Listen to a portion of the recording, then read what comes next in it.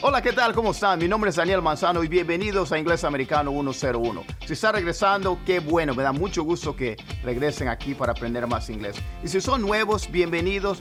Y si no se han suscrito, quiero que se suscriban. Aquí van a aprender mucho inglés. Nada más recuerden que cuando le hagan clic al botón de suscribirse, a un lado hay una campanita. Que le hagan clic para que YouTube le mande una notificación cada vez que subamos un video nuevo. En este video vamos a hablar de The Golden Words.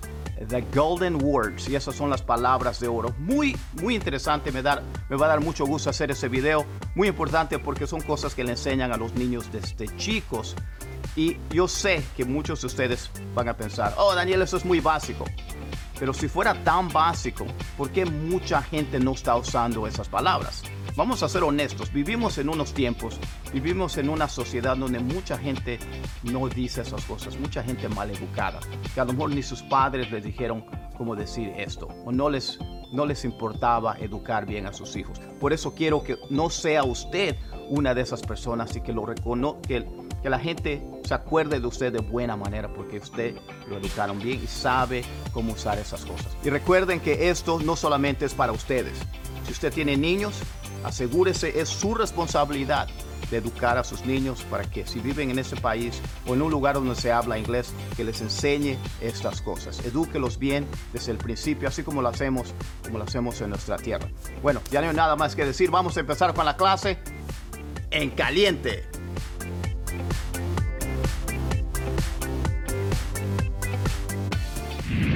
Please. Please. Escúchela ahí. Please. Por favor. Si alguien le pide si quiere algo de tomar. Would you like something to drink? Would you like something to drink? Would you like something to drink? Yes, please. Yes, please. Yes, please. Sí, por favor. O si le digo a alguien, tiene las manos llenas, le dice, would you hold this for me? Would you hold this for me? Luego le va a decir, please. Would you hold this for me, please? Would you hold this for me, please? Agarra eso un momento, por favor. Que me ayudes, tengo llenas las manos. Sí, por favor, puedes agarrar esto. Por favor.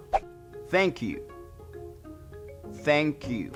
Recuerde poner la lengua entre los dientes. Thank you. Y que no diga you. Thank you. Y recuerde qué importante es esto. Cada vez que alguien, si le dan algo, si le hacen un favor, si hacen un gesto, algo por usted, déjele saber a la persona. Eso es parte de la educación. Recuerde, muchas personas, no importa de qué idioma hablan, muchas personas no están diciendo eso. Yo quiero que la gente hable bien de nosotros. Estamos aprendiendo inglés, estamos aprendiendo todas esas cosas y vamos a sobresalir. La gente nos va a recordar de una buena manera. Thank you. Como ese ejemplo que les di hace unos momentos. Would you hold this for me, please? Would you hold this for me, please? Y si una vez que ya le hicieron ese favor y usted terminó de hacer lo que tenía que hacer, le dice, thank you. Thank you. Nunca se los olvide decir eso. Mi hijo Daniel hace poco fue al cine y dice que entraron como 4 personas al cine y él les abrió la puerta, esperó que todos se metan y ni caso le hicieron y lo tomó a pecho. Dice, papá, ¿cómo puede ser posible que haya gente así? No solamente les abrió la puerta, pero es un gesto que él no pudo haber abierto la puerta si no hubiera querido, pero lo hizo porque así los eduqué. Así les enseñé que sean amables y que hagan cosas así. Y les dijo sarcásticamente, you're welcome. You're welcome. De nada. Y que uno de ellos dijo, oh, sí, perdón. Thank you. Pero es que así es la gente. Por eso esas cosas son importantes. Lo debemos hacer todo el tiempo. A mí también me ha sucedido. Entonces, thank you. Thank you. Siempre agradezcan a la persona cuando hacen algo por usted. Y you're welcome. You're welcome, que es de nada, es tan importante como decir gracias, como decir thank you. You're welcome es la respuesta que esperan si usted dice thank you. Es la respuesta. You're welcome. Y mucha gente, no sé por qué, son maleducadas, no lo están haciendo. Imagínense que alguien le dice, que usted le diga a alguien, hi, saluda a alguien, hi, hello. Y la persona que siga caminando y ni caso le hace. ¿Cómo lo va a sentir? Porque usted está esperando que la otra persona responda diciendo eso. Y también aprenda la pronunciación adecuada. You're welcome. You're welcome. Esta continuación ya les dije anteriormente qué quiere decir. Y es excuse me. Bueno, yo sé que a lo mejor muchos de ustedes no escucharon esto. Excuse me es discúlpame o perdón. Pero aquí le voy a decir más. Lo que no les dije son situaciones en las cuales lo puede usar. Aquí le va una. Cuando está, cada quien tiene su propio espacio, ¿verdad? Y si usted está caminando muy cerca, si alguien pasa muy cerca de usted, está invadiendo ese espacio que usted tiene, ¿verdad? A lo mejor no tiene la otra persona, no hay otra, pero que pase muy cerca de usted. Y si es usted, o si eres tú la persona que está haciendo eso, dices así, excuse me, está caminando, se le acerca mucho a alguien, excuse me, está pidiendo permiso para pasar.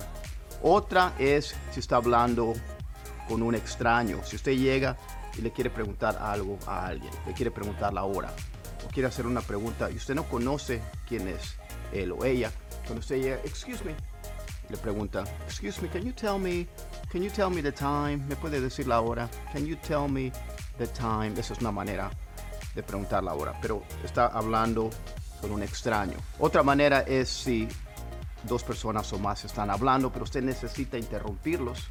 También va a decir lo mismo. Excuse me. Qué rudo. Si usted llega, hey, ¿qué hora es? Y le pregunta algo, lo van a ver. ¿Y este qué? Porque es muy rudo. That's rude, ¿verdad? Entonces la manera educada, la manera que lo debe hacer es, excuse me. Entonces le está llamando la atención y les puede hablar. Otra es si está, hace cuenta que están comiendo y sin querer, usted erupta y no fue intencional y dice así, excuse me, I'm sorry,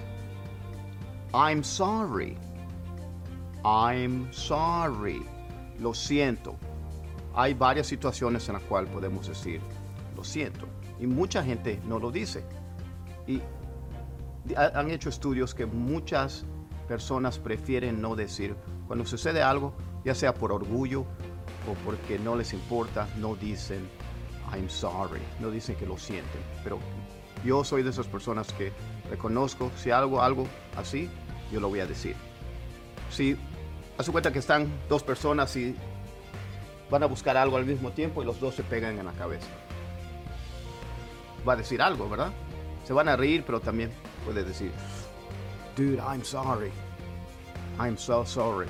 Dice un chiste, una broma y alguien se ofendió. Y usted se da cuenta que no debía haber dicho eso. Va a decir, lo siento. Si esa situación donde llega usted, están conversando y les dice, excuse me.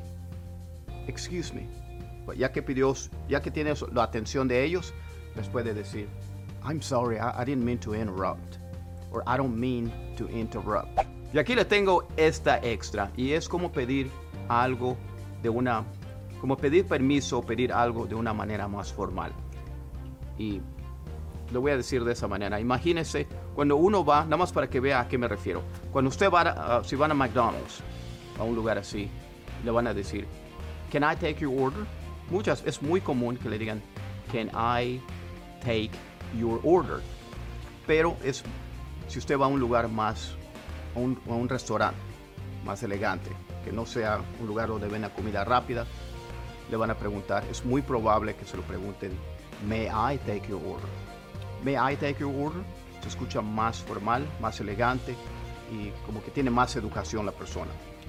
Aquí le tengo esos ejemplos. Si usted va a un baile, muchachos van a un baile, se le pide a una muchacha permiso para que baile con usted, le puede decir, may I have this dance? May I have this dance? Está pidiendo, se escucha más bonito, se escucha mejor. May I? O si va a un lugar y si quiere entrar, may I come in? May I come in? Está pidiendo permiso de una manera más formal. Hay gente que dice, can I help you? Can I help you? Pero si dice, may I help you, eso se escucha diferente. May I help you? May I have this dance? May I use your phone? Entonces solamente diciéndolo así, usted puede dejar una muy buena impresión con la gente que le está escuchando. De eso se trata. Ahí está, se acabó la clase, se acabaron los tamales. ¿Qué le pareció la clase? Quiero saber qué le pareció, que me deje un comentario y que me diga qué le gustaría ver en el futuro para que yo le siga ayudando. No se le olvide suscribirse a este canal y que le haga clic a esa campanita y que le pegue a ese botón de like. Déjeme saber si le gustó ese video, solamente toma un momento. Si te gustó ese video también compártelo con todos sus amigos y amigas. Eso es todo, muchas gracias y nos vemos, ¿cuándo? En el video que sigue. No falte.